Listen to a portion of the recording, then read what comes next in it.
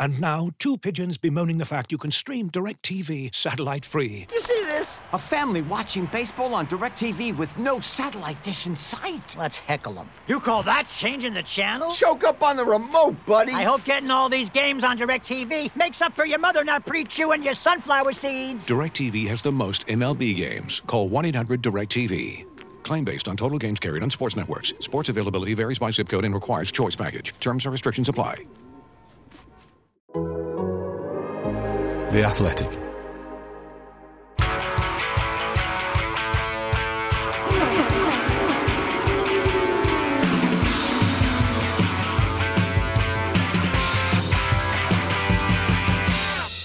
Hello and welcome to the Race IndyCar podcast. Very exciting to be here in person with JR, Indianapolis Motor Speedway once again for a second year in a row, and we'll be giving you all the stories from a pretty wild qualifying weekend. So we've got Alex Palou on pole, one of the closest margins of winning a pole in the 500 history, which is pretty exciting.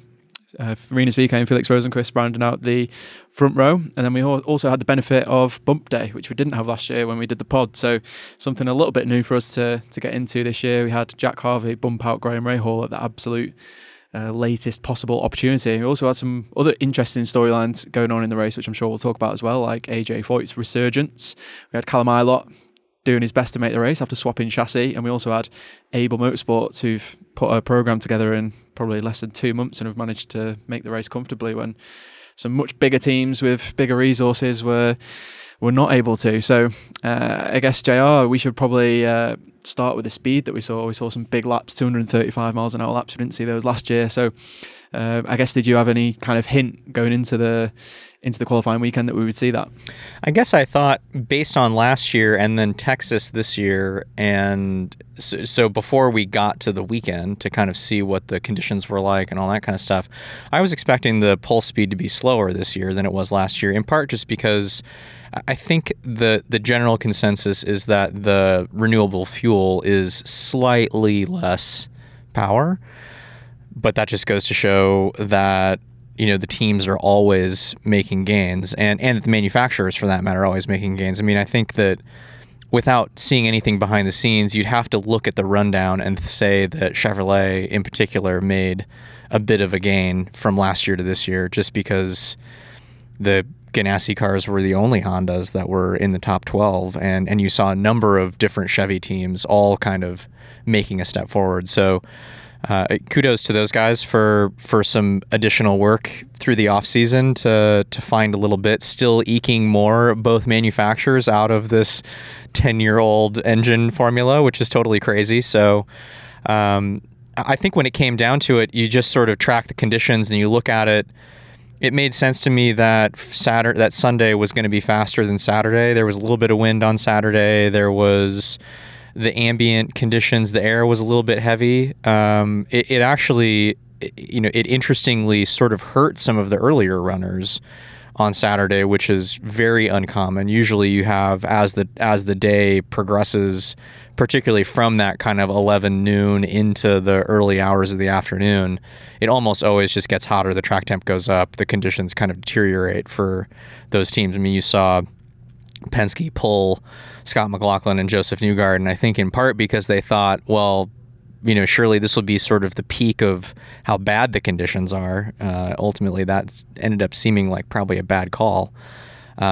So anyway, I think just as it progressed, we probably saw these speeds in part because when the guys went out, particularly for the top six, there was just, there was no wind. The track temp was coming back to everybody because it was that late in the day, 5:15. It's starting to, just because you don't have quite as direct sunlight on the track temp is less kind of aggressive, regardless of what the number says. It always just feels better that late in the day.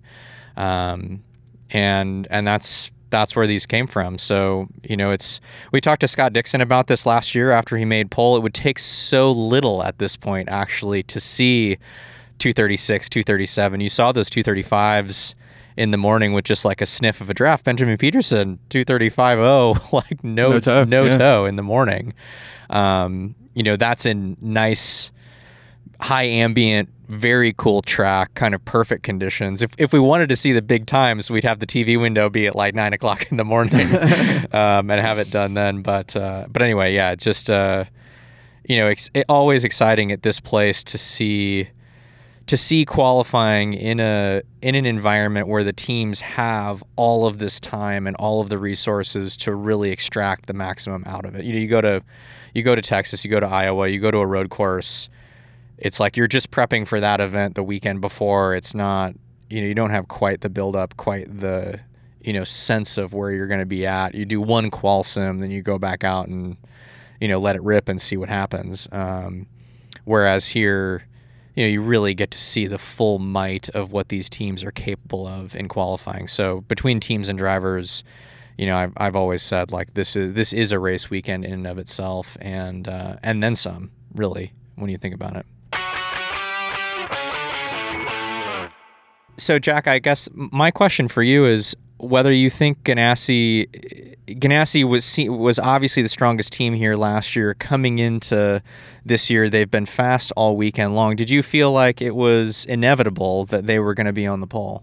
They definitely looked really strong in practice, but when we got to Fast Friday, the 4-lap averages, the Ganassi guys were quite far down the order. So I guess there's like an air of inevitability about Ganassi that they're going to be strong in qualifying and strong in the race, but there was just enough of a element of doubt on that Friday, especially when we saw that McLaren was so strong. We saw quite a few teams kind of bailing out of runs pretty early so that they didn't put up a 4-lap average, so you didn't really know where they were at. So there was plenty of like trepidation going on, I guess, as to what was going to happen. And then you mentioned the conditions a little bit, and we had a basically total change of the wind for Saturday from Fast Friday. So the guys were all working with a tailwind into turn 1, and then a headwind into turn 3 on the Friday, and then that completely swapped for the Saturday. So I guess on Saturday we saw McLaren being so strong that it kind of felt like there was a good chance that they were going to be in the fight for pole. But when it came down to it, you get the feeling that Ganassi's experience, whether it be of the conditions at the speedway, how long they've been, strong here, or even potentially maybe they were just saving a little bit in their locker for the Fast 6. But when it came down to Sunday, I think it was when we got to the Fast 6, it was like, Ganassi looked really, really strong. And I know Felix had put up a huge time in the top 12 to get through, and he was fastest. So there were still people thinking that McLaren, were favourites for pole at that point. But I guess you just have this, like I said, an air of inevitability about Ganassi that they're just going to be able to sort things out. They've got so many amazing people behind the scenes, and we're going to get to a stage in a few years where McLaren are like this, and probably even better because of the resources that they have. They can lean on the Formula One team. They've got people back in the MTC in Woking, working with them. But I still think that Ganassi have got that a similar level of resource, but it's more Indy focused. So you've still got a lot of guys at McLaren who are learning about Indy and what a 1 degree temperature change in the track temp or the ambient temp can do to a qualifying run here. So yeah, I definitely feel like it's ominous for the future how strong McLaren have been so quickly with the extra car here as well. They've definitely used that to their advantage, having that 4th car in the lineup this year. Obviously normally they go from 2 to 3 cars, don't they, at the 500. This year they've gone from 3 to 4 with Rossi coming on board. So they've expanded again, and again they've surprised us with how quickly they've hit the ground running with all 4 of their cars. And I thought Tony was pretty cool in the way that he kind of took one for the team in a way over the course of the last few days, tried a lot of different stuff for the guys, and kind of stayed out of the way when it came to the pole fight. He said that the other guys were in the fight for the championship, and he wanted to give them a good chance to go and get the pole. I'm sure he would have loved to have the opportunity to do it himself if he had the opportunity. It seems like a very TK thing to say, but I think he's definitely been playing the team game over the past few days. I guess we should mention Alex Palou, obviously. We have got Callum Ilott and we've got Jack Harvey from the press conference coming up later in the pod, so we'll definitely get to those stories. We've obviously spoken to Alex already. We've kind of flipped this and done this the wrong way around, so we already know what he said, which is a nice thing to do in the pod. We already know what he's kind of talked about. What kind of jumps out to me about Alex is just how relaxed he seems at the moment. And we were sat here in this weird kind of pod at the back of the media centre where we're recording, and even for Alex, who's normally quite laid back anyway, he just seems so chilled out with this whole situation. And whether it be him not having that many poles in his career, or whether it be question marks over about his future next season and where he's going to end up, you get the feeling that he could be quite, he could be more, not flustered, but just more kind of like, or less laid back, let's say, because of all of those things surrounding him. But this week he just seems so chilled and relaxed. It's been really visible to see, even just watching him walk around chatting to people, and he just seems so chilled out. I don't know if you got that vibe from him while we were talking to him, but what a 4-lap run to put together, and especially with that 2:35 with the first lap, and then his last lap definitely tailed off quite significantly, but he obviously delivered it perfectly in the end. Yeah, I guess I think that there is undoubtedly a sense of relief, I think, that any of these guys feel just getting through qualifying week, regardless of where you end up or whether you overachieved or not. But certainly in his situation, and that was also that run that he laid down is kind of like, those are the runs when you did set it up that way, and it is hyper aggressive, like you're going for the huge first lap and you're just going to hang on to it. You got to try to hang on through the run. I mean, comparing his run to that of Renus, he'll talk about it, I guess, when you hear him on the pod. But the difference between those two runs, when you're in Renus's shoes, when you're going at it with knowing that you have enough downforce, or after a couple of laps recognizing that, this is going to be about extracting the absolute maximum out of every single corner, every lap. Like you got to be hyper precise. You're almost not even reacting as much to the car as you are really trying to dictate what it's doing to get the most speed out of, like, that's how you get the most out of a consistent run. Whereas in Alex's position, it's much more reactive. It's much more kind of in the moment. You know a lot less lap to lap about what the next couple of corners are going to be like, because it's starting to deteriorate. And so I feel like when you really execute at a high level on those types of runs, I've been kind of fortunate to have a couple of those over the course of my career. Like when I was at ECR, we were always like over trimmed. They do that a lot less now, but and kind of regardless of where you end up, when you complete those runs, as a driver, there's just a different kind of satisfaction to it. And so I think for Alex, having that all culminate in a pole position is just such a good feeling. Like you really feel like you did the thing that you're here to do as a race car driver, and you got the full experience out of that. So I think he's probably still riding a bit of a high from that, I would guess. And it just, like, it's hard to put it into words, but that feeling is why this place is so great as a driver, is because it's kind of one of the only places that you're ever going to be at that you have the time as a team and as a driver to really find that absolute limit. And then hopefully you have a chance during a qualifying run with your team to go out there and execute at that absolute, like, kind of maximum level, like go get everything that's there to go get. And so, I think that I also think that for Alex in particular, it's like when he's at his best, he's like this. He's like he was while we were talking to him. He's super relaxed. It's almost like that's him being in his zone. Like him kind of being his best competitive self is just this very low key, but still extremely focused. Like he's not. It's interesting that I don't know that I'd use the word relaxed necessarily. He's just, his level is quite low, and so it's cool to, as far as just like being around athletes, like that's such a, it's almost like a sort of an admiration worthy attitude and just vibe to have. It. I think it's what Will Power saw in Alex Palou that made him think he might need to think about doing something different prior to his qualifying or his championship run last year. So great to chat with him and always cool to see. That's a nice tee up. So without further ado, we'll head over to our interview with Alex Palou, the 2023 Indianapolis 500 pole winner. All right, Alex Palou here with us, the pole man. Welcome back to the pod. I have a quick question, which is the last time you were on the pod, we were talking about paella, and I said you should go to Livery in Indianapolis. Have you been yet? No. Okay. No, I'm sorry about that. I haven't been there. But actually, last week here at the Speedway, I cooked a paella with my wife and my dad. It wasn't great, honestly, because we didn't have the tools that we needed. What are the necessary, like, you know, whether they're tools or ingredients, like what are the things that absolutely every time will make a good paella? So the first tool is how you call it?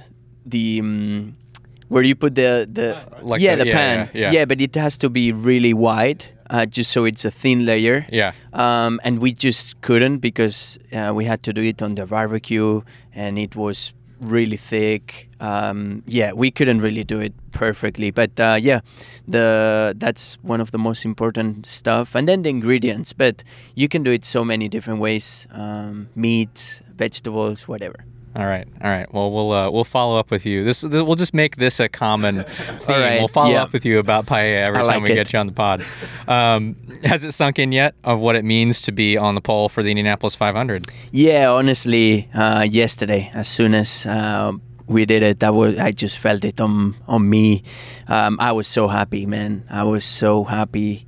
It means a lot. I didn't know that it was gonna mean so much to me, honestly. I know how much this place means to everybody, how much history there is, how difficult it is.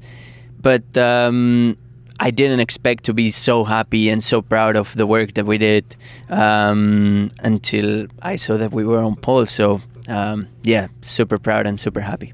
I guess over the years, since you've been in IndyCar, we spoke to many people who've worked with you and many people in your team now. The one that always jumps out to me is Jim Hamilton, who always speaks really highly of you. And I guess one of the things he always says is, you know, he's so impressed by how analytical you are, but not to the point of fault. So, you know, you don't ruin one sector of the track for another sector. Like, it's all about the balance of the track, right? Being analytical about the whole lap and stuff like that. So I guess, do you think, you know, you were really good when you came to the Speedway the first time as a rookie, and you've been strong here, you know, kind of ever since, but now you've kind of put that 4-lap qualifying run for pole together. Do you feel like it's like one of your things is how analytical you are is paid off, like at the Speedway, because of, you know, your ability to go into the data like that and really see that? Yeah, it's great to have Jim on my car. I love him.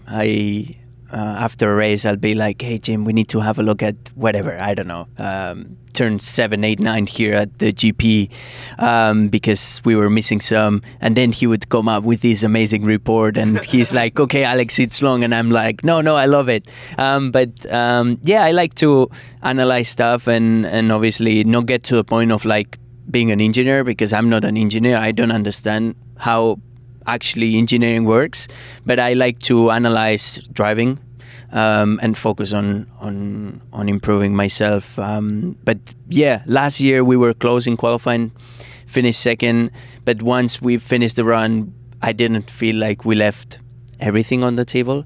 I think we kept something. I didn't feel amazing with the job that we did. I was super proud of starting second, don't get me wrong, but this year I felt really confident with the car and I wanted to go aggressive and try and get the pole. So we just trimmed out as much as the engineers told me that it was possible, and we went for it. That's cool. And maybe you can just talk us through what that process was like, because the conditions are changing. The track temp was actually quite high. It seemed like, particularly for the top 12 run yesterday. The winds were lower, though. The ambient conditions were warmer, which is faster than on Saturday. Maybe you can just talk through like what that process is like from making your qualifying attempts on Saturday. You know, then you lock into the top 12. Okay, did you feel maybe specifically this year like you were just homing in on it a little bit more every time to then go make the pole run? Like, walk us through just that kind of process, making the different runs over Saturday and Sunday. Yeah, absolutely. You know how much changes the ambient temperatures, changes the car balance, and how critical that is. For us, I think we were a bit lucky on Saturday that the conditions conditions didn't change much during the day, and we were the 28th car, so normally that's like a no. But as the conditions weren't too bad, we were able to be aggressive and post a good lap time. We were not 100% sure about the car balance for Sunday. We went out on practice. It felt really good. We went out on the Fast 12. And we were missing something. We didn't really have the speed. We didn't really have the balance. And we made a couple of adjustments from the experience we had and the comments also from, honestly, I'm really privileged to share the team with 3 Indy 500 winners. That helps a lot. They say, oh, I tried this and that helped me. You trust it 100%. You don't need to try it yourself. You just trust it. So the team communication was great to try and come up with a good car balance for Fast 6. I guess just a quick follow-on on that is having Scott in particular on the team. I mean, you mentioned all 3 of your teammates are Indy 500 winners. Dixon sort of stands out, particularly when it comes to qualifying here as the one that has, he's obviously been at the front more often than not. He's a threat every year. What's that been like? I mean, are there any little things that you've either learn directly from Scott or really pay attention to in terms of what he's doing, or do you just kind of lean on your own instincts as it goes along? Like, what's that been like for you? No, I lean a lot on my teammates, and especially Scott, obviously, since day one. Not only here but everywhere. I trust him so much, and I'm trying to learn as much as possible because he's like a crazy racing book of knowledge. Honestly, I also trust myself. We have different setup changes because I like preferences. Yeah. So let's say the base car, it's the same, obviously, between all cars, but everybody has different springs, different downforce levels, and that it's between the driver and the engineer. I try to get as much from Scott as possible in terms of like driving, how he approaches the corners. People think that everybody drives the same line and that's it, but there's so many different details that can make a difference on driving a loose car or a car that is really pushy, or to keeping the tires underneath for 4 laps and the tools. Like, there's so much movement with the tools to keep the car for the 3rd and 4th lap. So yeah, all that kind of stuff I try and learn as much as possible from him, and also Sato. Like, come on, he's been great at this place, and he knows so much as well. Yeah, that's cool. We know that every team, you mentioned it earlier, every team takes a lot of pride in what they do here. Their prep, Ganassi has been top of the heap the last few years, so we can only imagine that this is a big moment for the whole organization. I'm curious, are there any unsung heroes, like people that are kind of behind the scenes, not Chip, not Michael, not you, not your engineer? Who are some folks that stand out, or a group of people within the team, just to give a little shout out to that maybe don't get their due on TV on race day? Oh yeah, I mean, there's so many people. Honestly, we are such a huge team that it's not only Julian, my engineer, which nobody really talks about, and he's really quiet. He doesn't want people to talk about him, and Brian, my performance engineer, Jim as well, my performance engineer. But then we have a group of guys that they only focus on the Indy 500 and they only work on that. They've been in all the cars and they make us go fast here and be on top of it. So yeah, there's a big group of guys working, try and make us really fast. And it's what big teams are.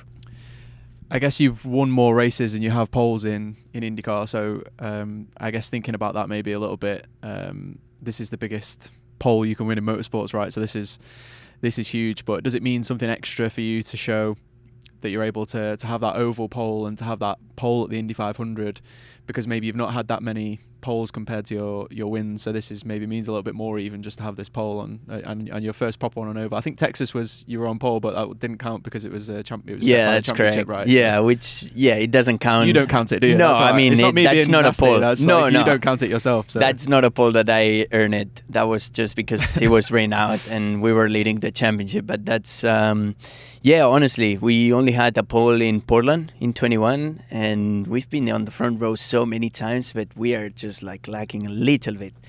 So it meant a lot that it was my first pole on an oval, and especially if it's Indy 500. Like, it's not the same if you do it at Iowa or Texas. Like, those are great races, but they are not the 500. So it meant so much. I think we celebrated as well so much just because of not only how much it meant, but because we knew we were lacking a little bit compared to last year, and we didn't really think that we were capable of getting the pole if the others did 100% of what they had. They had a bit more speed than us, and I think we did not expect to be on pole. So that's why we went aggressive, and it worked, and that's why we celebrated and meant so much. I know you obviously celebrated a lot, and anyone who hasn't seen, they can go online and see your celebrations in the pit lane and stuff like that. That was really cool to see you have that emotion and to see that being expressed. That's really cool. But I guess you can tell us, but you probably feel like this is only 50% of the job done, I guess, because although this is the biggest pole you can win in motorsports, we know how difficult the Indy 500 is to win, and we know coming into the month that's always your aim, is to win the race. So I guess, does it feel like maybe like a weird situation that you do get at other races where if you're on pole you still know you have to go and win the race afterwards, but here there's just so much attention and you spend a whole week as the pole winner, right? And there's so much like stuff you do around it, like this now, doing the media and all that kind of stuff around the pole, so it's such a big deal, but then you still know in the back of your mind you've still got to go and win the race on Sunday. I would say it's even less than 50%, man. But honestly, at the same time, it's huge because it was the only win we could get yesterday. Like, that was the win that we could get. It was not a race win, but it was a win. So it meant a lot. As you say, it's the only pole, I would say, motorsport that you can show off during a week and be talking about it on the media. It's good for sponsors, for the confidence, the energy. So I think it's great, but I would say it's less than 50% done, man. This race is huge. There's a high chance that I won't be leading lap 1. So I mean, I started second last year and I was leading lap 1, so I'm pretty sure that I'm not gonna lead lap 1. So that's why it means a lot, but at the same time on Sunday it's not gonna mean that much. So it's gonna be a long day, 200 laps, lots of things have to be right for us to be on chances to win the race. I guess just to finally give you one more chance to relive it. I mean, talk us through.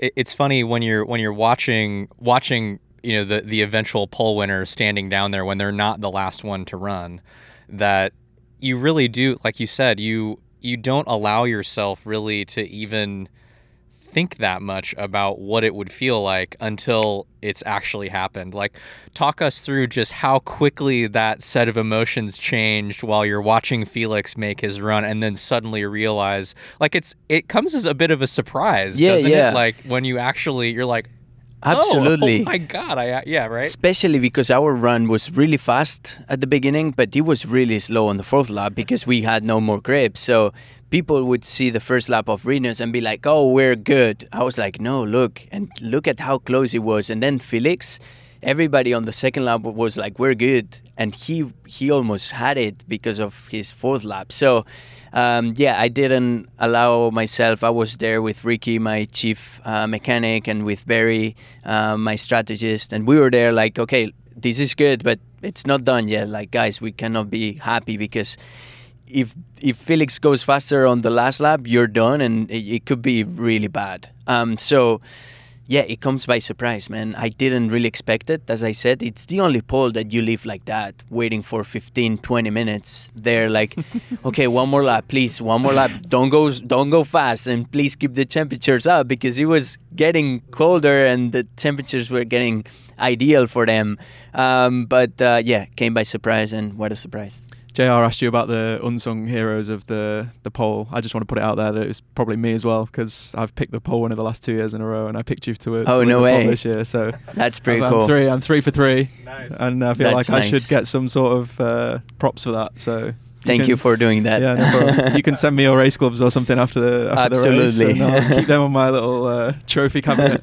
Alex, thanks so much for joining us on the Race IndyCar podcast, and we wish you the best for Thank you next so Sunday much, as well. guys. Thank you. And now, two pigeons bemoaning the fact you can stream DirecTV satellite-free.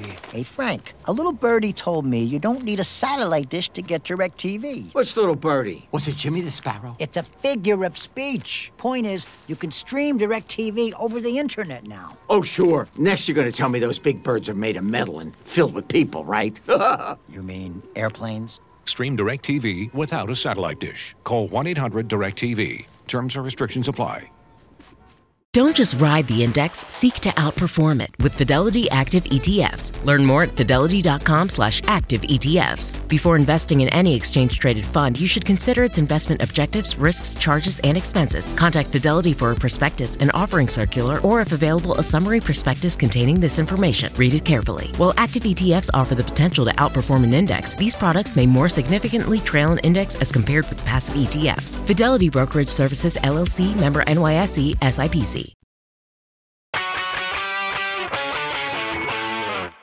That was Alex Palou, ladies and gentlemen. Lovely again for second year in a row to have the pole sitter on the podcast just a single day after it had happened. So we're very happy for that access. Thank you to IndyCar for arranging that for us.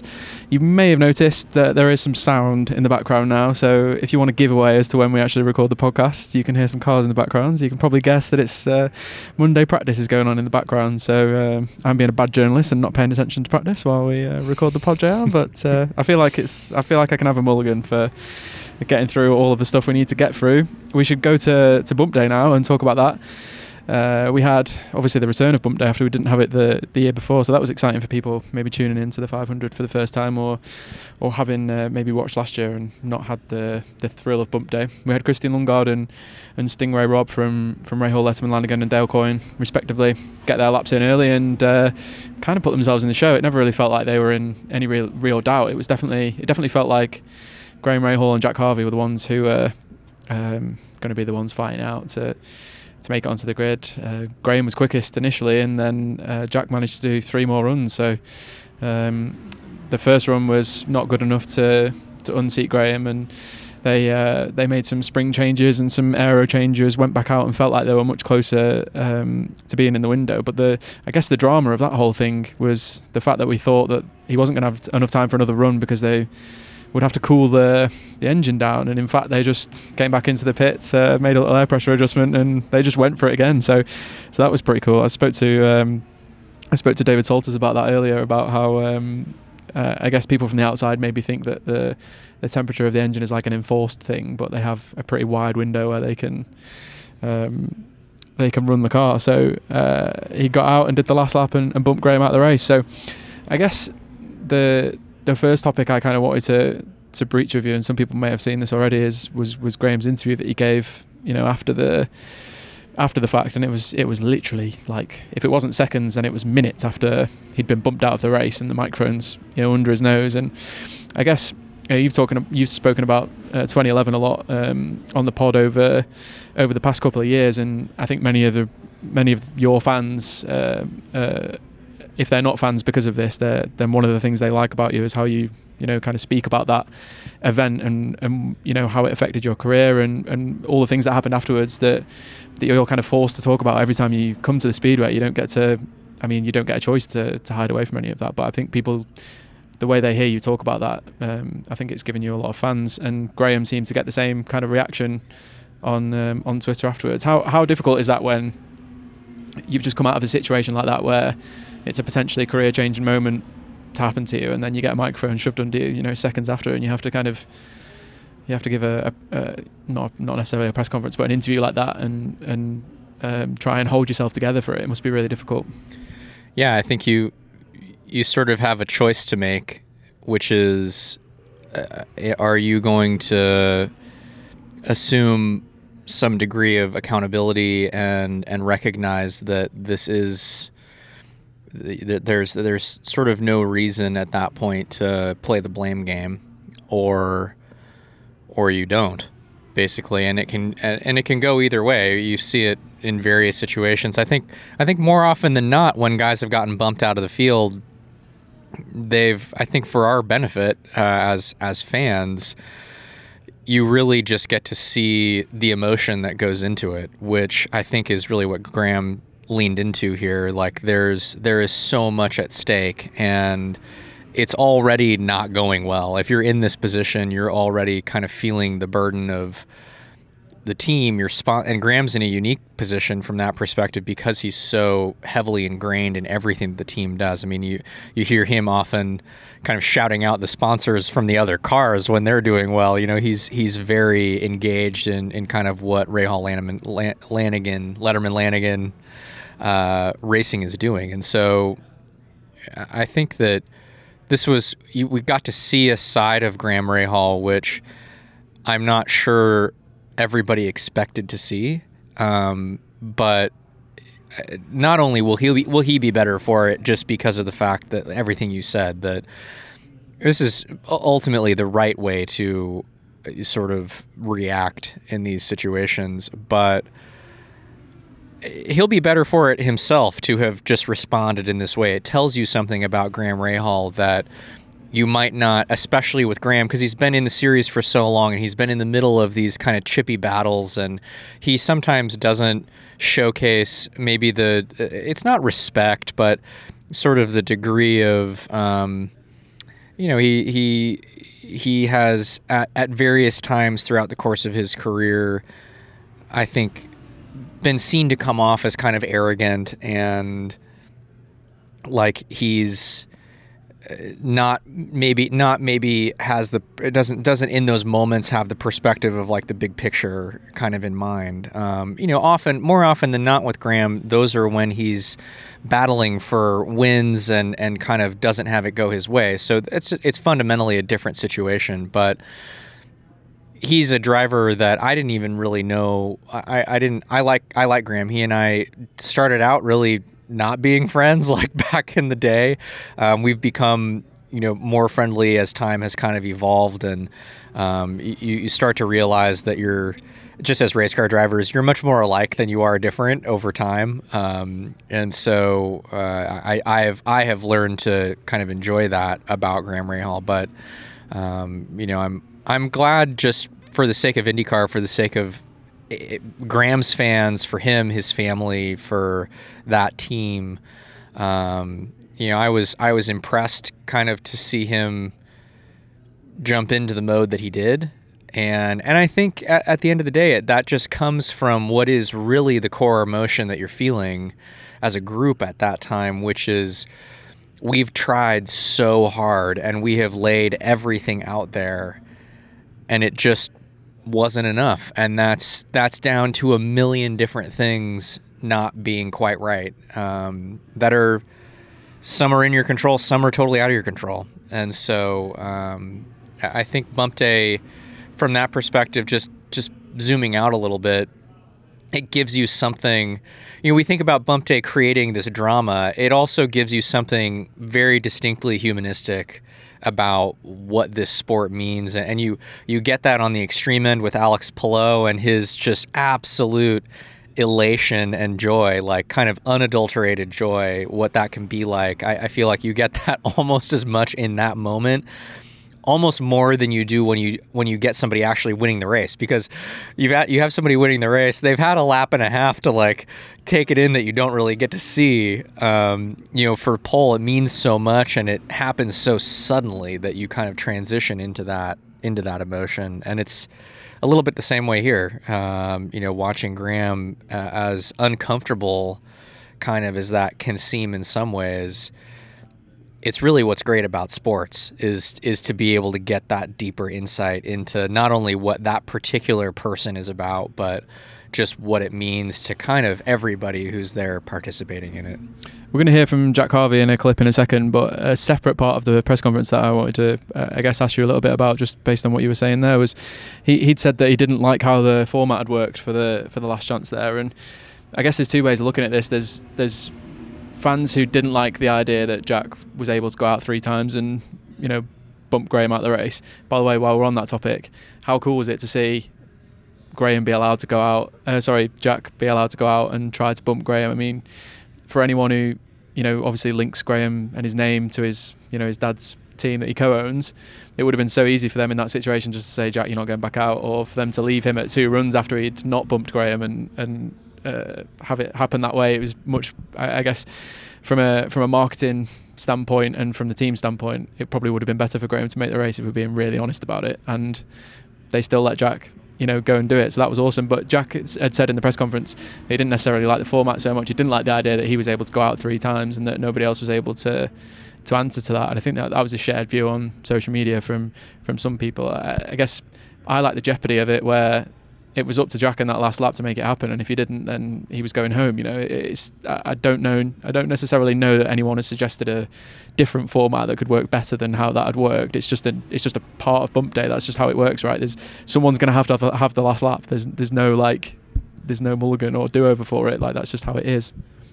Yeah, I think it's interesting because I guess the one riff on the format that I would like to see is just basically have it work like qualifying works on Saturday. Like, have a fast lane, have a slow lane, and you might still end up in that situation with the car that's 34th or the cars that are in the show maybe not being willing to withdraw their time to go back out. But so you might end up creating kind of the same type. If you think about a scenario where there's a lot more cars, like if there's 36, 38 cars or something, like there have been at times, maybe something like that is an interesting kind of take on just recreate. Because I personally think the way that qualifying for Indy works on Saturday is perfect. Like, I love the way that it builds drama. There's risk that you've got a way of going back out where there's not risk, and so you see guys kind of you'll see cars starting to line up and start to kind of test their fate a little bit, but without taking the risk of withdrawing a time, and then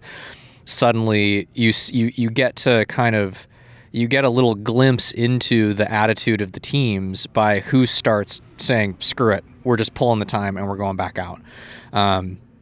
Because I think that it makes me wonder how differently the team might have operated. It adds complication for the team to say, all right, Graham can just go back out to defend being in the field whenever he wants, because it did seem like the conditions were improving as the runs went on. The fact that Jack was able to go back out and go faster despite the heat soak in the car and all of those things, that kind of tells you all you need to know about the way the conditions were improving. But so I would say that about it, that I think we missed out on basically just more runs being made over the course of that hour. When you've got that hour, you'd like to see a little more action happening, and it made me wonder, would they have, because some teams have a very explicit, almost like a hard and fast rule that until we are on the outside looking in, we're not making another run. Whether that be top 12, teams that are on that bubble, or further down the list, trying to make sure on Saturday that they're inside the top 30 or whatever that is.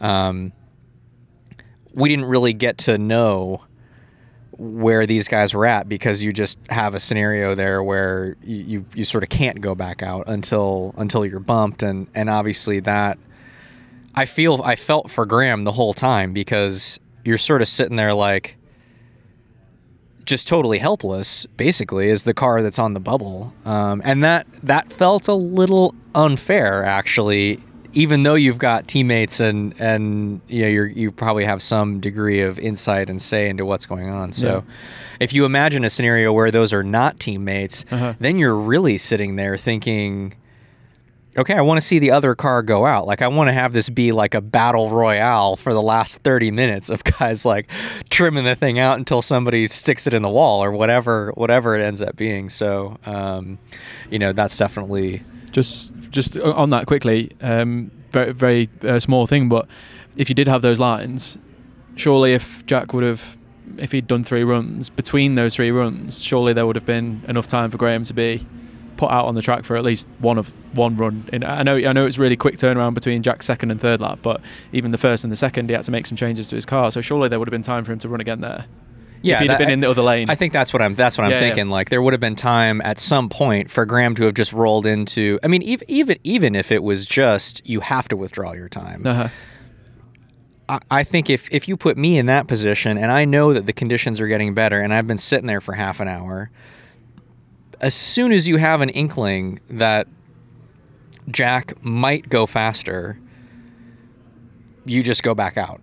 And not every team would, like, they might not have done that because not every team would do that because there have been cars that we've seen cars bump themselves out of the field by making that call, right? Yeah. So it's not, but not knowing what they would have done and not having the chance to kind of make that choice for themselves feels like we missed out on a little bit of added, kind of drama and insight into how these teams are operating. And that's just as big a part kind of the whole qualifying procedure Saturday and Sunday is just the difference in how different teams, Penske is always hyper aggressive. Like they're the first team to say we're solidly in the field.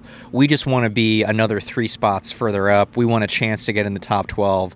We're sticking both cars in the pull your time line, forget it. And it usually has only worked for them like half the time. Like the other half the time, they're batting like 50% on moving up versus ending up further back. But I still think that's really cool to see. Like that, as a fan, that like makes me a fan of Penske racing. Uh-huh. When I'm sitting back and watching it. Whereas, a lot of other teams are really the other way, very conservative about. We're not making another run of any kind unless we absolutely have to, So I think that's sort of just an interesting take on the whole thing. I feel like it's got to be an element of driver confidence to that as well. Like if you're a team and you tell your driver like we're pulling your time out, so technically you're out of the field right now when we pull this time because we want to go 3 positions higher. Like that's a lot of confidence to put in your driver, and we saw a little bit of that with Jack as well. Like he came in after the second run that he made and said, I don't think there's anything left in it. Like I'm paraphrasing slightly, but it was like, I don't think we can go any quicker than what we've done. And the team said, no, we're going out again. And I feel like that element of just that, I mean, at that point you might argue for Rahal that they didn't really have a choice. They had to go again anyway. Like that was just part of it. But I think there was a little bit of uncertainty there because we were expecting them to needing to cool the engine. They weren't going to go out again, but they, for them to say, I guess, even if they have to put you out, there's still an element of belief there that you can improve. And I guess it's the same with the Penske guys. Like if they put they're putting all their money on their guys delivering the lap, you can go and crash and you're out the field. It's a big deal, and it's a lot of trust to give to your driver to be able to go out and do that. Yeah, and I think it's just an attitude that you cultivate within the team also, which is it extends beyond that moment and whatever that outcome is and however that works. Like when you do that, even if you don't eke out a little bit more speed or you lose a couple of spots. I mean, I thought about this last year because it happened with Rossi and McLaughlin last year, that they both tried to go out before the rain came in the middle of the day on Saturday, and they had already set times. The only way they were going to go back out was if they withdrew their time and went back out before rain came. Joseph was lucky in some respects that the rain came like right after he rolled out or whatever, but they both went out, ended up losing positions because as the rain was coming, the air got really heavy and the wind picked up, and the conditions were, even though the track temp was coming back down, like came to them, the conditions overall just weren't better. And I, as a driver, you're sitting there watching those guys do that. Like that's what you want. Like I always remember this story about Michael Cannon engineering AJ Allmendinger at Forsyth Racing AJ switched from Rue Sport to Forsyth in this kind of crazy musical chairs of drivers. It was probably 2007, I guess. I think it was. I remember. And they came out. They were at Portland, which I don't remember whether that I don't think it was their first race together, but whatever it was kind of early in that process. AJ like fired the thing into the wall somewhere right before qualifying. And I remember hearing this story that Cannon basically just, AJ was kind of a mess and was really stressed about the whole situation and felt like he was letting the team down, was feeling the burden of pressure of kind of being handed this incredible opportunity, be in what was at that point arguably the best car in the field, after having everything kind of go sideways at his previous team and all of this stuff, and Cannon just saying, don't worry about it. We're going to rebuild the car. You're going to go out and stick it on the pole. Like, don't worry about it. And just having that, like sometimes you need somebody to break you out of your headspace in these situations. And to have just like that absolute unwavering, almost to the degree of being ridiculous confidence in you, and to have somebody express that to you either in words or action, is just like such a great feeling as an athlete of any kind, but certainly as a race car driver. And so I think for Jack, I bet that was that feeling in those moments. Like, okay, yeah, the pressure's on here to go do this, but the team is not even making this a choice. Like, they're just telling you, like, look, we're doing everything we can. You're going to just go out and do your job. We're going to get this, effing thing back in the field, right? And so on both sides of this, what makes Bump Day great is that you get to kind of see some of these things transpire in moments of adversity when things are not going well, that just kind of don't happen basically unless you have it. So it's why I think it's important that we don't have some kind of stipulation that full-time cars just get a pass on this, that all this kind of stuff, because that's the fact that you have Graham Rahal and Jack Harvey as the drivers in this scenario are what make this dramatic and interesting from that humanistic perspective. Absolutely. If you stick around long enough to listen to Callum Ilott towards the end of the pod, we hope you do, he talks a lot about how he felt like he had this unwavering belief that he was going to put the car in the field when he had the car change, and talks a little bit about that from a driver's perspective rather than a team's perspective, but worth listening to. Just before we move away from Rahal, there's a couple of other things to mention, I guess. One of them is, I guess the hardest part of that whole situation was that Rahal and Harvey are good friends, and I'd asked Jack in the press conference if he'd spoken to Graham after his lap, and what do you say to a teammate in that situation, especially one you know so well. And I know Jack speaks to Graham for advice, and they talk sort of about non-racing stuff as well. Like they're just good pals. So we'll head over to the press conference and listen to that answer. Hi Jack.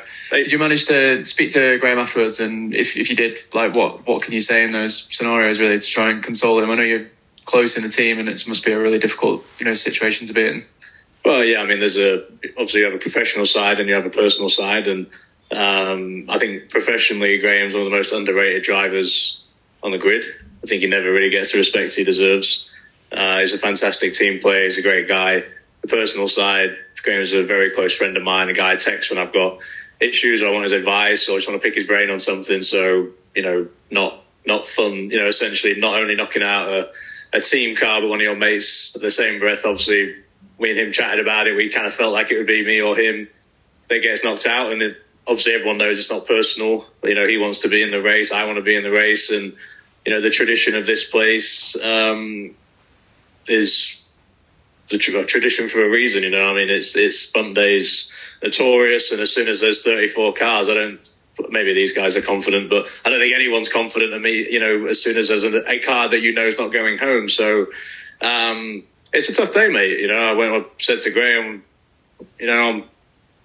I'm sorry, I'm not sorry. Like, I mean, what do you say to someone in that moment? I want to be in the race. I want to be in the 107th run in Indy 500. I want to do it for me, for my family, my friends. I want to do it for the mechanics on the team, for everybody on the team, for all of the sponsors that we have on the number 30 car, especially for people ready this weekend. I hate what it means for the 15 car, for Graham and all his crew, because at the end of the day, we are one united effort. And we know there's a lot of work ahead, but I just said to him, man, I just wanted to do the best 4 laps I could. I'm sorry, it's bumped you out. And did you say you had spoke to him before the qualifying, like about the potential of one of you knocking each other out? Well, yeah, I mean, I don't think I think it was kind of clear, that realistically, I think Catherine's been the fastest of our cars this month, then followed by Christian. And honestly, I thought it was a little bit of a toss-up between me and Graham. And we threw a Hail Mary last night. I think trying to look for the Holy Grail, and didn't seem to find it today. We made some changes, taking some parts off of our primary car on the road course, putting it on the oval car, didn't work. Huge mountain as a team that we've trying to climb, but I think burying our heads in the sand and not acknowledging that, not admitting that, is the wrong thing to do. And what we have to show now is the same level of grit and determination that we showed just to make the race is to now improve so that we aren't in this situation again. We'll get back to the pod in a moment, but first, a word about our partner, Grammarly. No matter what kind of work you do, how you communicate is key. All those emails, reports and presentations are equally important to the collaboration needed to get things done, and Grammarly can help. Grammarly is your AI writing partner to help you communicate more effectively and efficiently so you can make a bigger impact at work. I know from experience that Grammarly can help you save time on any writing task and ensure you feel confident about what you've produced. In fact, 96% of Grammarly's users report that Grammarly helps them craft more impactful writing, and their tone suggestions can help you navigate even the most difficult work conversations. Make a bigger impact at work with Grammarly. Sign up and download for free at grammarly.com/podcast. That's grammarly.com/podcast. Easier said, done.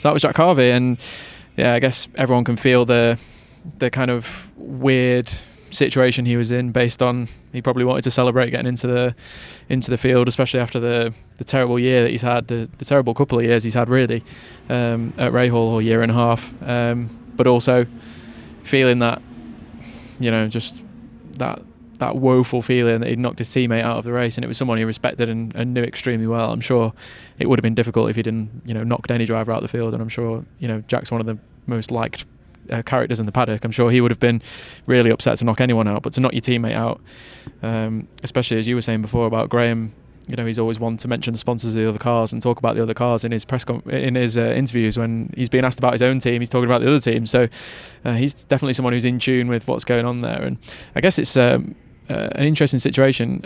I just kind of wanted to approach it from a little bit of a different point of view, of that these guys are doing a 4-lap qualifying run over 10 miles, and the difference between some of them is like 0.006 of a second, and it's like 16 inches over 10 laps. And when you really think about that, we get really bogged down in this team's doing well and this driver's doing well, but when you actually think about that 16 inches over 4 laps, it's like such a crazy thing to think about. But I think we have to talk about Rahal a little bit, because they were such a surprise coming in, and we know they didn't have a great 500 last year, but definitely we're expecting things to improve this year. I guess there's a lot going on behind the scenes there. We had Graham on the podcast in the off season talking about all the movement that was going on. He also spoke earlier in the week about his future, potentially willing to look outside of Rahal, Letterman, Lanigan in the future for his seat. He didn't say he was definitely leaving. He didn't say he wanted to leave. He just said he didn't like driving around in 20th every week. That was his quote. So in my opinion, not something I would say aloud ahead of the biggest race of the year to inspire my crew and my guys to do the best possible job. But he is also one of the best kind of race drivers in the field, I guess, when you look at his results and what he's able to do. So it's got to be frustrating for him to be, feeling that situation. I guess the kind of big change there over the off season was Stefano Soto coming in from a Formula One background, and I guess the elements of that are interesting from the outside, at least, is that Stefano is an aerodynamicist, not necessarily someone who has experience of managing a whole team. So it must have been really difficult for him to come in, manage a whole IndyCar team immediately. Like that's your first job, and then your second job is one of the worst areas that Rahal have been in the past couple of years is on ovals, and you've never seen an oval before in your life or engineered on one. So him being the guy who's supposed to lead the technical direction of the team, having never done an oval before, this year must have been something that's taken him a little while to get up to speed. But I definitely think the elements of the car build must come into this as well, and that whole package. It's really weird that Graham was running exactly the same setup as Catherine and was 2 miles an hour slower pretty much every time he went onto the track. So there's so many little things that could be causing that, but I just thought it was important to just do a little, small deep dive into what Rahal had been up to and what's gone on there, and a good turnaround from Dale Coyne as well to get David Malukas went up to 23rd from being bumped out basically. He'd been bumped out a couple of times by Christian Lundgaard on the Saturday, and then managed to drive his way into 23rd, so that was pretty awesome. And then Stingray Rob seemed to pick up on the Sunday as well. I think they learnt something from what helped David make that jump in the afternoon there. Anything more to add on Rahal?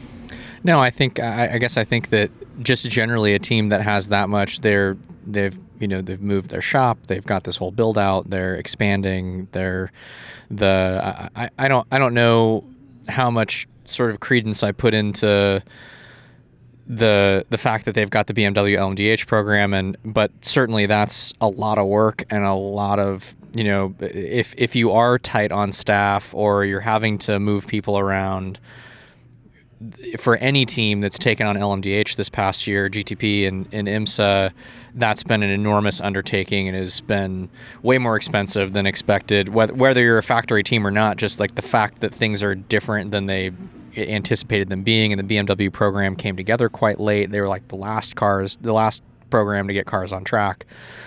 I mean, it's a lot going on in one off season that if you don't have basically an oversupply of people and resources, then that can start to suck and kind of drain your ability to do those extra things that aren't just showing up to the racetrack weekend to weekend, which we now see from kind of hearing a little bit about why are the Foyt cars so much better this year? Okay, well, they've got Michael Cannon from Ganassi, but big part of how you make cars better around this place are just investing in all the prep that goes on in like November, December, January, in gearbox prep, upright prep, all of those types of things. And so when you talk about, when you just look at Rahal and kind of what that organization is going through right now, you got to expect that they'll turn it around, because they've done this before. They've gone through these kinds of ebbs and flows and then come back and won Indianapolis 500s and had cars that are qualifying in the top, couple of rows with Takuma and Graham, for that matter. Over the last decade, that's happened more than once. And so, I think that they're probably doing a little bit of looking inward, just thinking, all right, Bobby has said it a couple of times, the car hasn't changed that much over the last couple of years, but we're still running the same lap time that we ran 2 years ago. That lap time was fine as it was 2 years ago. Now it's not. And so they need to catch up. And these are all racers. Bobby's a racer. They'll figure out how to right this ship, I think, unquestionably. But you do look at the amount of things that they have going on, the amount of change that's happened. And to your point, I've worked with engineers from Europe, like in their first seasons over here in IndyCar. It's just a different ball of wax. Like you can be every one of those situations, they're like among the smartest I would still rate them among the smartest people and the best engineers that I've ever worked with. But the physics don't change. Yeah, there's exactly. But the familiarity with the way that an IndyCar works and what its sensitivities are, and understanding the aero map, and sometimes knowing a lot about those things, but not knowing about them in the context of an IndyCar on an oval track where the thing has got tilt and crab and all of this weird stuff built in that you would just never do with a Formula One car or a, LMP prototype or whatever. You're just a little on the back foot in terms of, where you're at. So, yeah, I think they're just going through kind of a teething process with all of these changes that are happening internally at the organization. And, but you got to think with Bobby at the helm, he's sort of never ended up disappointing in terms of his ability to turn things around and get it on the right track. I guess just kind of going off of what you were saying a little bit there as well, the thing with Stefano is that he's not necessarily just the person who needs to understand how to set up a single car on an oval. He needs to be the guy that makes the decision of, if you've got two engineers who want to go in a slightly different direction and you're not really sure which one's which, he's the one who needs to make the call, in which direction you're going to go. And that's almost an even more difficult decision, is you've got two really experienced, potentially IndyCar engineers who know how to race on ovals and have maybe different ideas about how, which direction you should go in. And then you've got to be the guy who's, having never done ovals before, got to be the guy who chooses which direction you go down. So a difficult scenario. And I guess another team that was struggling extensively, at least with one car, was Juncos Hollinger Racing. So we're going to cross over now and hear about the impossible task that Callum Ilott managed to complete over the course of IndyCar qualifying. All right, so here at the media centre with Callum Ilott in our little weird soundproofed bubble pod at the back of the room. Always feels a bit weird kind of dragging drivers off into this little secluded weird box at the back of the media centre. But hello Callum, thanks for joining us on the Race IndyCar podcast again. I guess it's been you've already said it on Twitter, it's been a pretty wild week. So anyone who didn't see your tweet, you said so we pretty much did what others had 4 days of testing to set up in just 12 laps today. I knew deep down we could do it. I kept my foot down to the floor. It's hard to explain how rewarding a result like this is after the last week. Yeah, I've got the ears. I was too emotional. I think that was me reading it out. Just a big thank you to all involved. So just to recap very quickly, obviously you unloaded with a similar problems you had in the open test. Eventually made the decision to change the chassis on Friday afternoon, and then had, as you said, 12 laps to prepare for qualifying at the Indy 500, and also your first bump day experience, because that wasn't a thing last year. So I guess tell us about a little bit more in kind of detail about that kind of emotional journey you've had to go through to get to the race, and what it felt like when you actually realised that moment where you realised you were in the race. Yeah, I mean, like from the beginning, which was the open test, I was having these problems with the car, and it was actually pretty evident at that time that there was an issue with the car, because it was really amplified by the wind, and I was the only one that couldn't keep the car in a straight line, let alone the problems I was having into the corners.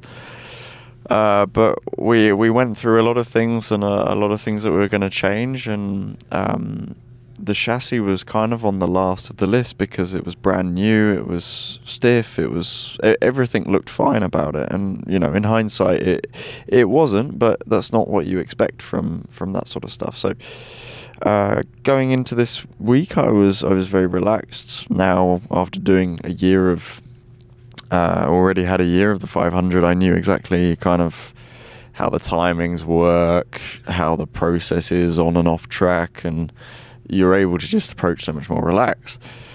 Then I got in the car on Wednesday, and I'm like, there's still this problem. I don't understand it. And obviously it's nowhere near as windy, so it wasn't amplifying it as much. But with a normal car, they say as soon as something doesn't feel right, you box. And that was kind of like every run. I was just, there's just something not right.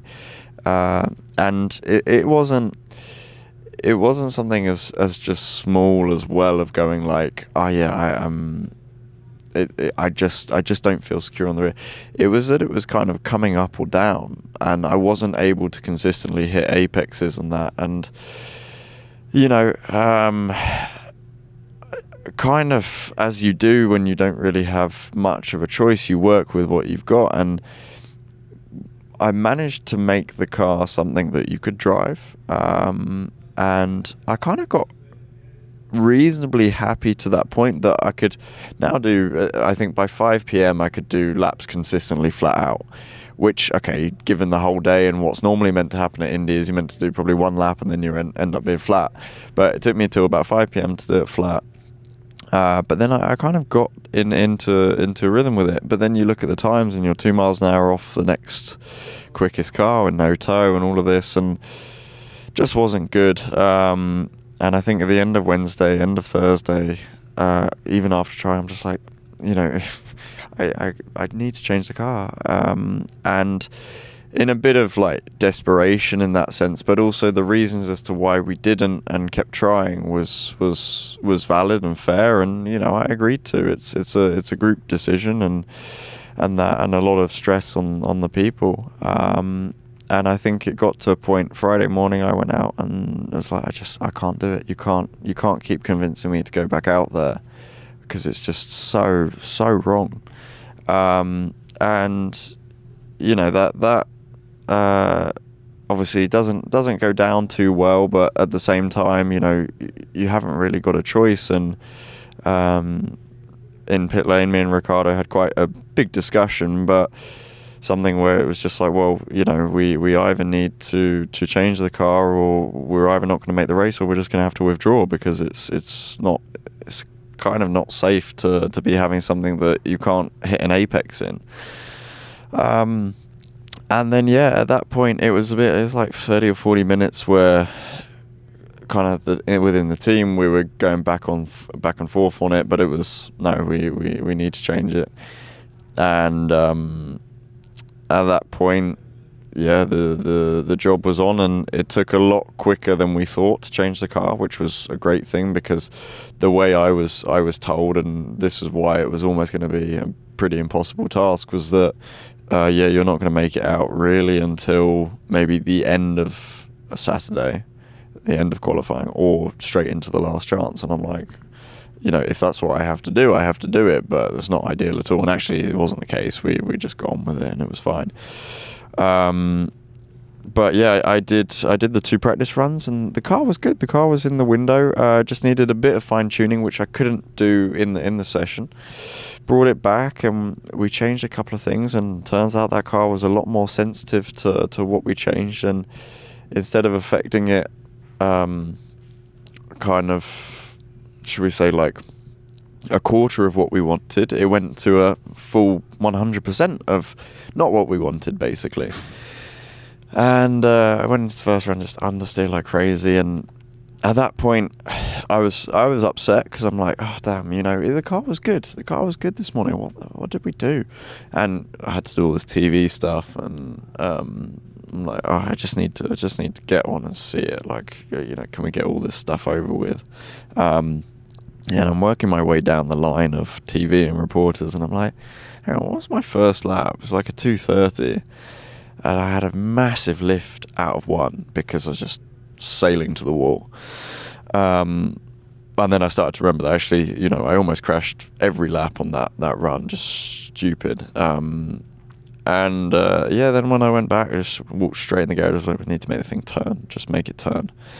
And again, the car was very sensitive, and we overdid it. And first 2 laps were great, put 2:32s on the board, and then started to get a little bit loose. Sailed to the wall in 1. I think I had about an inch maybe to the wall. Not ideal. And then the last lap, I came around the last corner and was pretty much drifting that car. And at that point, I know that I'd got into the top 30 at that time. And you know, you're safe for now. I knew it was a pretty good run. You don't know how safe you're going to be, because people can always improve, especially as the temperature's lower into the evening. But yeah, it was quite emotional at that point for me, because just all the stress and effort of trying to, you know, fully convince people that there's a problem, people just doubting you because you crashed here last year, and that's the issue. And you know, I know what I feel. At the end of the day, I'm a professional racing driver here. We're driving at 230 miles an hour. We needed to kind of believe me, and in some ways I wish it was done earlier, but I understand the complete reasons. And you know, we were in the situation together, and there were reasons as to why we didn't change it, and I agreed with those reasons at the time. And you know, everyone from once it was decided to change, I just got super confident and super competitive just to do it, and the team followed me and did the same.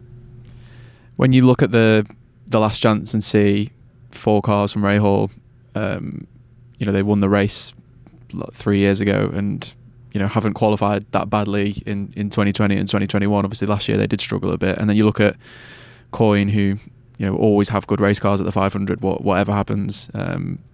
You know, you see Rahal's shop and how much money they've invested in their team and all this kind of stuff. And I know you guys have had good resources over the past couple of years, but I don't think you're definitely not in that same path of progression that they are. We're in the lower half. Exactly. Sure. And to see what you were able to achieve in that sense, seeing those guys in the last chance and seeing, you know, the lap that you were able to put together. I mean, where does this kind of where does it feel like it ranks in terms of your career performances? Is it right up there with one of the best, you know, feelings and performances you think you've put together based on everything that you had to go through in the week leading up to it? Yeah, well, I mean, there's two things to that. One, firstly, I mean, look, getting into the top 30, you had to push a 231 plus, right?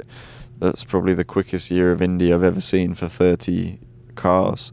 And, you know, looking at last year compared to this year, the Rahal cars improved 2 to 3 mile an hour. Of course, you have the quicker cars in the team, the slower cars in the team, and it's just, you know, you kind of get what you get. That's just the way Indy works. You know, I came in here with a bad chassis, and I knew I wasn't making the race with that car. And I'd said it out loud multiple times, we're not making the race. And, you know, whether it's a lack of confidence or a realism, you know the position you're in, and they improved. So it was, what I'm saying is just a super competitive year where, you know, if you're not on your A game, you get pushed out. So I feel super bad for them because, you know, everyone works stupid hard for this, and it's not something no one can explain it. I mean, even the top teams, they see things, or they are Penske's, look at how they've been over the past few years. Exactly, They're one of the best teams in the paddock. You know, they have all the data, all the tools in the world, and there are still teams that unexplainably can be better, and all of that. So it's just Indy. That's why it's tough. That's why it's special. And then going back to me, I mean, in terms of personally what I feel like I've either put on myself or in a challenge that I've had, it's been super tough. I'm in a certain way, I don't say it out loud too much, but I'm proud of myself for sticking in there because, you know, like anything, whether you recognize it or not, come into a place that, you know, you broke some bones, or one or two bones that last year, at 230 mile an hour, that's firstly a bit of mental toughness, and, you know, whether I care or not when I arrive here, there's probably always something in the back of your mind going, you know, maybe you should just stay calm a little bit. And then there's continuously working and driving with something that you know is fundamentally wrong, and other people maybe don't believe you that it's fundamentally wrong, and that's tough to stay in it. And then the people. I think most people thought I was absolutely mental when I said I'm going to make it. You know, like Friday night I said I'm going to make it, I'm going to do it. And like not a doubt in my eyes. Of course, after the first run, I was for 15 minutes. I was like, yeah, we're in a bit of trouble here. But I still knew we could put it together. And there's also lots of little things that add into all of this. All the little conversations you have, all the you know, whining and complaining, and it makes it worth it kind of thing. And you know, whether it's a I told you so or it's a get on with it. Yeah, I'm super proud of it. It's 28th, so it's not exactly something to shout about from the rooftops, but internally, you know, I went from being guaranteed to not make the race to then be given an impossible task, you know. And in reality, I mean, I need to thank him at the same time, but my teammate only qualified 0.1 of a mile an hour ahead of me, and I had 12 laps to put, you know, these cars again are so sensitive, to put something that you just don't know what you're going to get when you go out into a similar window. And of course, yeah, we followed him a bit on the setup. I mean, actually, to be fair, it's not too far off of where we were last year. So it was a car. You know, that's why I knew the car was wrong, was because I knew what it was like last year, and you can see it on the video. So yeah. Anyway, I'm proud of myself. I'm proud of the people who stuck around me, who pushed for me, and you know, it's a cool story. It's crazy when. Yeah, I think at one point at qualifying, I looked down the order and the top like 30 odd was separated by 7/10 over 4 laps and 10 miles. So I think when people who don't know Indy that well, you know, start to pay attention to Indy and look at qualifying, and you see, you know, maybe on a road course you see someone missing out on graduating to the fast 6 by 1,000th or a 10th, then that seems really close. But I don't think people necessarily always look at the times with Indy because of the miles per hour element of the leaderboards and stuff. But when you actually look at the times to see that, you know, there were thousandths between different positions. First and second. Exactly. And 33rd and 34th. Yeah. You got 6,000s at the top, 7,000ths of a mile an hour at the bottom. That's insane. Yeah. And that's what you're playing with to try and make the race when you've had 12 laps and these guys have had 12 hours of track time. So I guess just trying to put that into perspective a little bit about the achievement. Yeah, and whilst you're going into turn 1 at 241 mile an hour. Yeah. You know, it's just crazy. Like, you kind of have to put that to the back of your mind, but like the same way, it's been a long time since I've cried, right? And I did it on the in lap because, number one, the stress of the it's like a release, right? All of it just kind of. I've never done that before in my life. Like, the week leading up to that, the runs themselves. I mean, the people coming up to me after the first run going, "Mate, that looked sketchy as hell."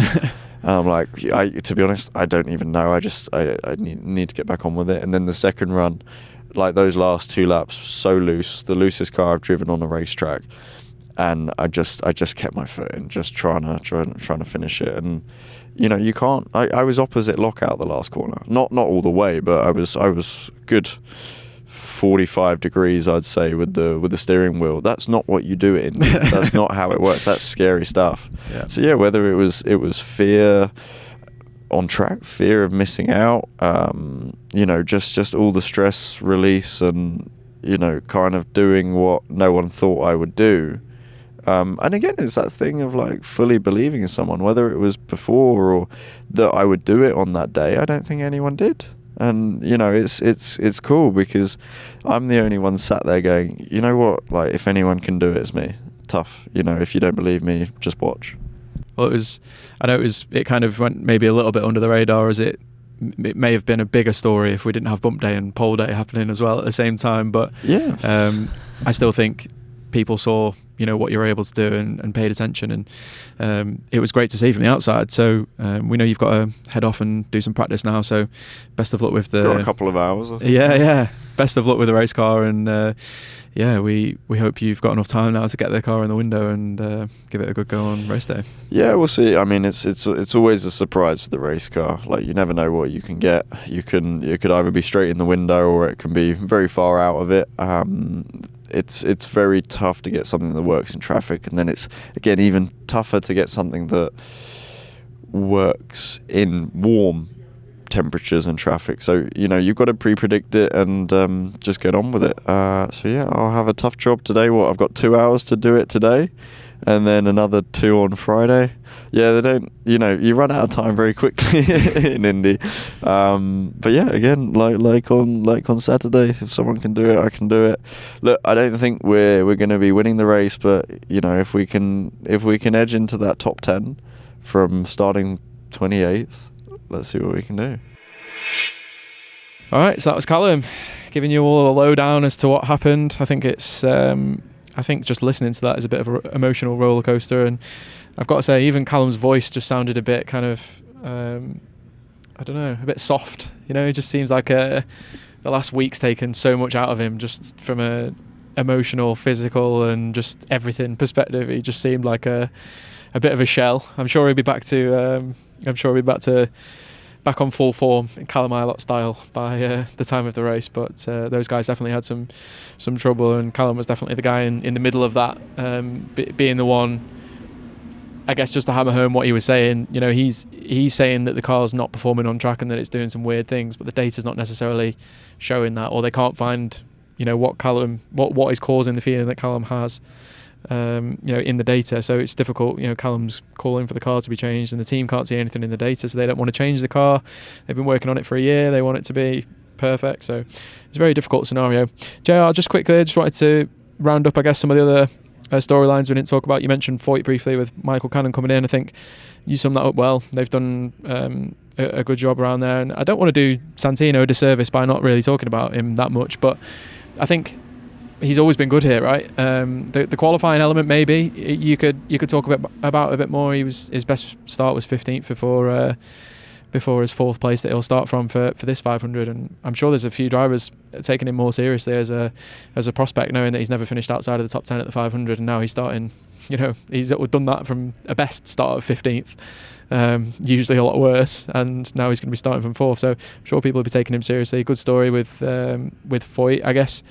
We kind of talked about Cannon coming in. I'm sure he's not the only one that deserves the props for helping them to get to a position where they are. But I guess that always feels like a team that has the potential to do something like this, where it can make a big step forward, and it's a team full of racers, as I'm sure you'll tell us in a second. And it just maybe is just one of those teams that, because of the resources being low, and with IndyCar having so many cars now, it's so difficult to get personnel in and to get the right mixture of personnel into the team, that sometimes it just does just take 3 or 4 people to come in and really completely change how an outfit goes about things. I'm sure that's similar to what's happened there. Yeah, I think it depends on who those people are that you bring in. It's one thing to bring people in that bring some knowledge from another place. Michael Cannon is somebody who, we kind of have talked about him in recent context because he's been Scott Dixon's engineer at Ganassi. But more often than not, throughout his career, Mike has been a guy that does what he's doing at Foyt, basically, like come into an organization that needs a lot of direction, just generally as an organization, to be able to improve and to be able to make that significant step. And so I think that these kinds of scenarios are actually where Mike thrives, is when he kind of has a bit of like carte blanche of making, has the ear of a team owner and somebody who's willing to make some changes based on a budget or whatever. It's not like Foyt is suddenly spending. They're as kind of strapped for cash as they've been. It's not like they've had this influx of 10 million extra bucks to go do a bunch of work. But I think my guess is they sat down over this offseason and said, Mike took a look around and saw how everything is going and how they've been doing at the Speedway, and kind of what that prep has looked like and what the body fits look like and how they're doing their uprights and gearboxes and all of these things that make a difference, and kind of says, all right, look, because I love Larry Foyt too. Like, he's one of the most genuinely good guys in the paddock. Just probably sat there and said, and I don't know this from talking to them, but probably sat there and said, look, like, if we're going to be really good at Indy, which is obviously the race that matters the most for every team, but particularly this team, like we can elevate the performance of this program weekend to weekend, because I know what's been fast just setup wise at all of these road courses. So that's kind of what matters from an execution and optimization perspective the most when you show up at Long Beach. It doesn't matter what your gearbox prep is like at Long Beach Grand Prix. It matters what springs you have in the car. What are your where are you getting your dampers from? Who's building them? Do we understand what's going on there? Whatever. For the Speedway, it's all of this other stuff. And so, Mike came in, I think, knowing what some of those things were, how to do them. Larry, even being tight on sponsorship, made the investment to go do those things, and I think it's an interesting just case study in when you look at a Rahal or you look at some of these other teams, like, or even an Andretti for that matter. Like, what I always said when I was at Foyt, my post-event debriefs from Indy the last couple of years are basically like, look, guys, we did an awesome job for what we're doing. Like, how we split Penske cars in qualifying, we did all of these things, but if those ECR cars with Chevy engines can run in the top 12, then we can run in the top 12. Like, then there's no excuse except funding and resources that are keeping us from doing what those guys can do. So if they're up there, if Ed's qualifying on the front row, like, that means it can be done, basically. And so I think having, and that's not at all to say that like I had any like me saying that had any impact on what these guys have done in the off season, but it's just the truth of the matter, basically. Yeah. And so, and I think it's one way or the other how every team should look at their prep for the 500, which is, if we're not as good as the best team that's our manufacturer, then there's more that we can do in the off season to be that good. Because that's, like, conditions dependent. you need to have the right setup on the car. You need to have all of that stuff. But just pure speed, it's all prep. And like, the first day of practice, whether the car just goes fast in a straight line down the straightaway, like there is a degree of it that is as simple as that. And so, Foyt's gone and done those things as they should. And I think it's not all Cannon just bringing like a Ganassi setup, but I think it's someone like him who is willing to have like a voice of authority basically in those situations to come in and say, here's what you need to do it now.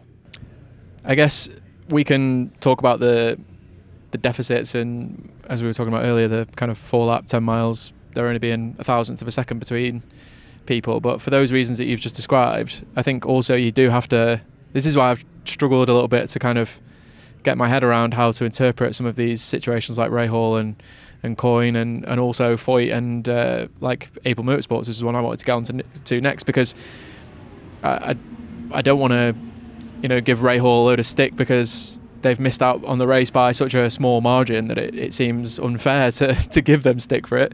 But when you consider how much money they're putting into their new shop, how much more even if their resources aren't perfect and their team isn't their team isn't structured as it probably should be, it still should be capable of doing better than some of the teams that have qualified miles ahead of it. So it's a difficult interpretation of like how hard do you go on some of these guys, or how much credit do you give some of these guys for what they're doing. But I don't think you can give Foyt enough credit for what they've achieved in the space of 12 months. And I think Able Motorsports is another one that maybe people haven't necessarily got their head around or paid much attention to. But that program's been announced for 2 months now, and I mean, the one thing that they've done really well is that pretty much everyone on that team has done Indy before or has a lot of experience at Indy. They've got John Brunner and some other, some cool guys who know their way around the speedway, and that's great. But for them to turn up and just do one qualifying run and put it in the show is just, I mean, you'll be able to talk about this much better than I can, but when you look at Rahal and Coyne, I mean, Rahal won the race 3 years ago, and Coyne constantly say that their car is good enough to win the race and that they should have won the race with Ed Jones a few years back and stuff like this. And then you get an Able turn up with 2 months of running. We're told these cars get worked on for 12 months and that you can't do certain things in qualifying or the race unless you've been doing that. And yet we have a team like this pop up and show what can be done if you do things properly.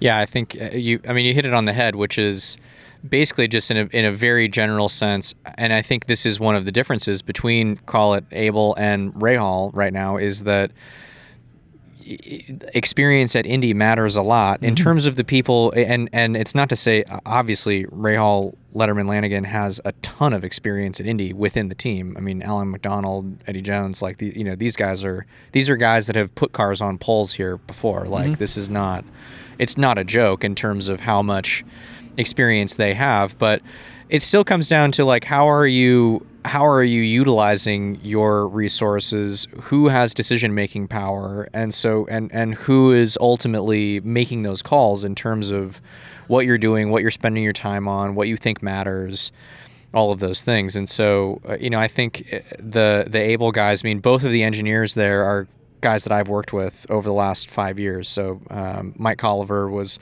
at Foyt through last year. I'd forgotten you worked with him, and he was one of the guys who's doing a good job there. Yeah, and Eric Peterson, who's they're sort of just working like hand in hand. I don't know that one of them necessarily is even like lead engineer or not. Yeah.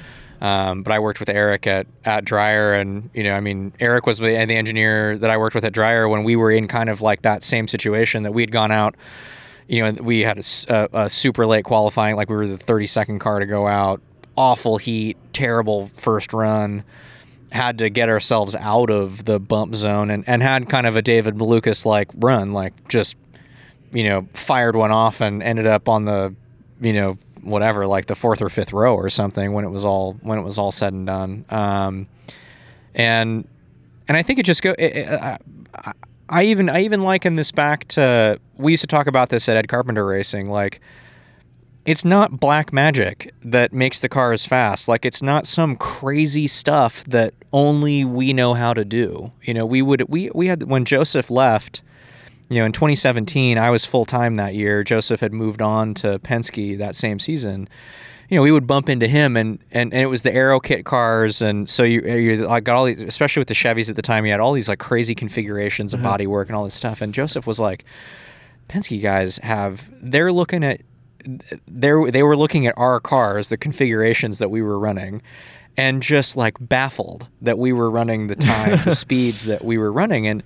And Ed and I were sitting there like, we are literally just going down the Pratt & Miller trim list sheet that they print out and send to all the teams in terms of like where we're at downforce level wise and like the rake that we've got the car at and all of this stuff. And that's oversimplifying a little bit, but I think it just goes to show, like, if you do the simple things well and you prioritize doing those simple things well, you can at least show up here and not have massive blind spots in terms of what you're putting on track and how what you can expect to happen.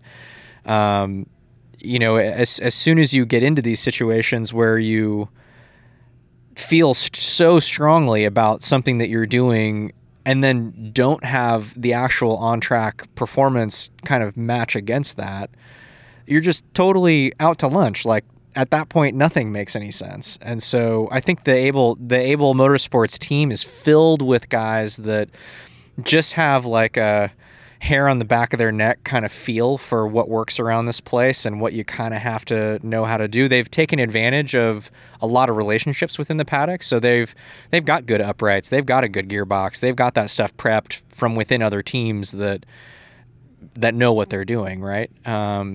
But I think it's a really cool story that and it's a good just little kind of microcosm of how Indy still works. This is still yes, to go stick the car on pole, you got to do a lot of development. You got to be super committed at a super high level to doing all of these things, extraordinarily well. But just having a good feel for the place and understanding how the event works and what it's all about can still get you a long way, which is awesome. It feels very old school. It feels like how the Speedway should be, that you can show up with just a group of I'm sure there's like more than 7 or 8 guys, but that's what it feels like. There's like 7 or 8 of them there. I'm sure those guys are just as proud as almost anybody. Yeah. Like, they're walking around with their chests puffed out because they just like threw down once and didn't have to even think about it again. It was wild, and fair play to R.C. Anderson as well. I know there'll be people who maybe listen to the pod who don't know him very well or don't know what he's been up to. He's a lead instructor at the Lucas Oil Race School, isn't he? And was strong on ovals in Indy Lights, and he, whatever you say about his experience or what he's achieved in the past, he went down and laid that lap out there. So yeah, no doubt. Fair play to him. All right, so that kind of concludes qualifying, I guess. JR, there'll be a few people who saw you were at the Speedway, so the pod feels like a good opportunity to ask what you were doing here, I guess. And obviously people know you didn't have a ride for this year, so did you have a reason for getting down here? I guess I don't know that I should go into any of this in any like really specific detail, but yeah, I got more than one call over the last couple of weeks about potentially being in a race car in sort of some different capacities. One was probably to be in a pretty good car that was about 10 minutes away from happening on Monday prior to practice. So the deadline for knowing what was going to happen was actually so late that I had to pack for 2 weeks as if I was going to be here for the month and fly out and be ready to go to get a seat fit on Tuesday morning after I was done with my physical.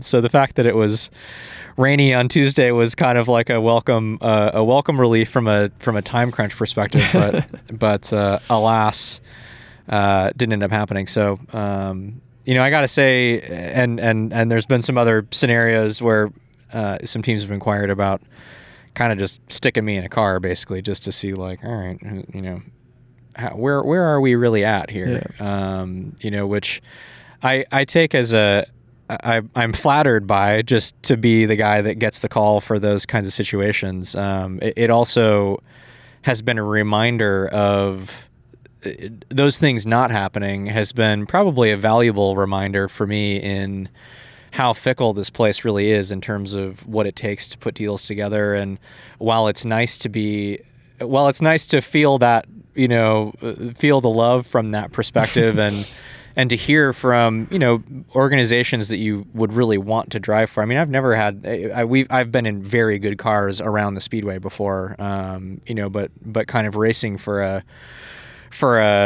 Penske, Ganassi, Andretti, like big multi-car team throughout my career has kind of eluded me. So that's an experience that I would like to have at some point, basically, just to kind of know what that's really like. To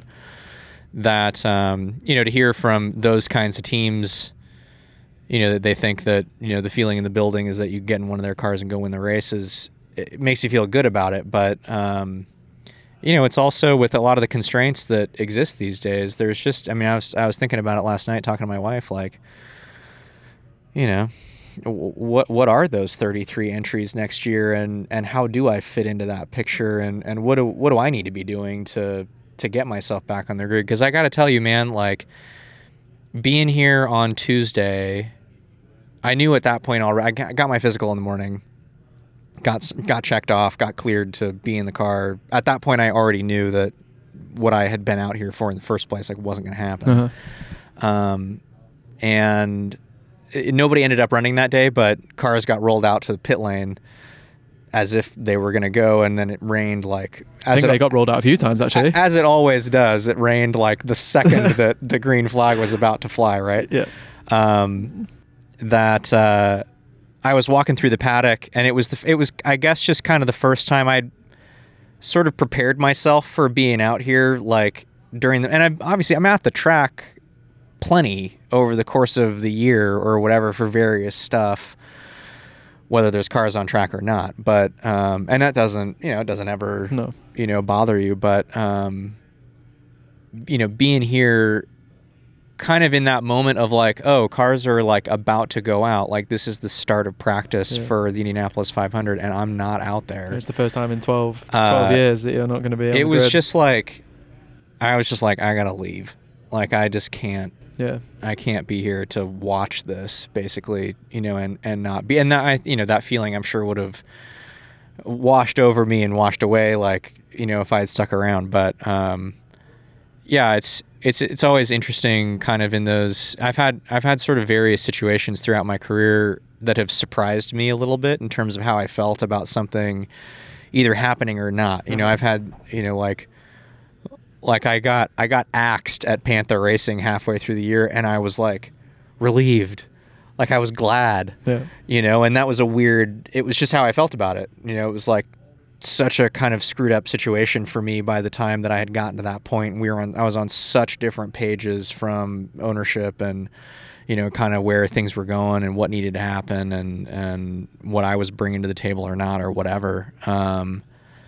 And this was just like the polar opposite, like just feeling totally gutted that, I wasn't out there. So I say that kind of just to say in a way I felt good that I felt that bad about it, that it's like, it makes you, it's informative sometimes to let yourself kind of lean into those feelings and that you've not just switched off and like accepted that you were never going to drive at the speedway again. Yeah. Or that really you kind of like, I think for me, I think myself, I'm not driving full time. Like, what am I doing with the rest of my time? I do all kinds of stuff with the rest of my time that I don't like publicize or whatever, but, it certainly creeps into the back of my mind, like, I'm curious and interested in all kinds of stuff. Like, should I just like should I go get a degree and go work for an F1 team or something or whatever that might be. And so you kind of convince yourself sometimes that that's how you feel about it. It's not going to bother you when you, whether by choice or not, like stop actually doing the thing that you are there to do. And, so this was definitely a little bit of a gut check. Like, nope, like I'm not ready to move on. I'm sure there's people just yet. People listening to the pod who are throwing things across their front room now at the thought of you not racing again and going to work in F1. Like that would be the worst case scenario, that you wouldn't be racing anymore. I think that was one of the, just going back to Rahal again for the millionth time in this podcast, that was one of the things that really got me, and one of the first thoughts I actually had at the end of qualifying there, once things had calmed down a bit, and that was just like disappointment that a driver who is not the worst driver in the grid has gone home. Like, he is not even anywhere near close enough to being like the worst driver on the grid, and could have won the race in 2021 if things had gone a bit different for him. I guess I'm less convinced than he is, put it that way, that he was going to win that race. But he was definitely in the mix, and they had saved so much fuel that they had strategy options there that were maybe going to give them, a run down the stretch where they could have, definitely been in the top 5 or gone for the win. Graham's certain that he would have 100% won the race if that wheel hadn't fall off, but it's Graham, so I guess you can take that any way you want. I'm definitely not saying that he wouldn't have won the race, just that, race car driver 101. Yeah, exactly. And I respect Graham for that. It's not a criticism of him at all. But yeah, it just annoyed me a little bit that this is the biggest race in the world for many people. It's the qualifying is, if you speak to the engine builders or any of the teams, it's one of the to do 4 laps at 234 plus miles an hour and to win the pole is like one of the coolest things you can do anywhere in motorsport. And to still think, even with all that fun stuff going on, that there's people who've not made the field or there's drivers out there who should be in the field, it's a sad thought that this is the best race in the world and the best drivers should be driving in it and going for the win. So I guess that's a slightly somber way to conclude the podcast, but I guess along the same note of the fact that we're not happy that you're not going to be on the grid, but I guess pleased that you didn't like the feeling of walking down pit lane, because that means at least you might work and try and get something sorted for next year. Yeah, it definitely gave me a little punch in the rear side to make sure I do whatever I can. Not that you don't anyway, but it definitely gave me a bit of that sense of urgency. This is if there was ever a question in the back of your mind about what, just for myself, what I should be doing and focusing on, that kind of removed all doubt. All right, we'll call the pod there. That's qualifying well broken down, I hope, with some good guests and some fun quotes for you to listen to as you go about your day.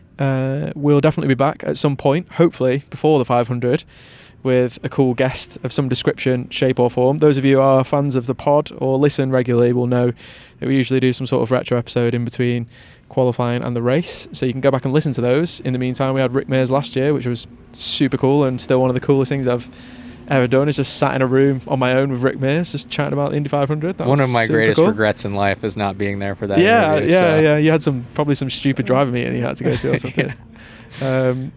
And then you can go back and listen to the Alonso Jr. podcast from the previous year as well, which was super informative. I guess it was more a Beast podcast rather than an Alonso Jr. podcast, looking at the super engine that Roger Penske brought to the Indy 500 in 1994, which was super cool. So go back and listen to those, and make sure you check out the-race.com for your latest news, features, opinions, and all that sort of good stuff, written by me, unfortunately, but you'll just have to put up with it because I'm the only guy who covers IndyCar at the race. And with that, we'll be back soon with another episode of the Race IndyCar podcast.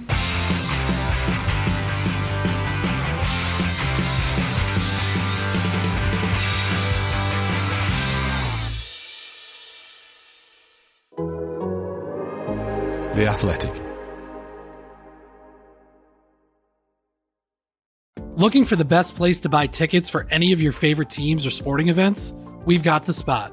Our partner, StubHub, has been the leading ticket marketplace in the world for over 20 years, providing a 100% guarantee with every order. From a worldwide selection of live events, the widest choice of tickets, and industry-leading partnerships, StubHub has what you need to purchase with confidence. StubHub, an official partner of The Athletic.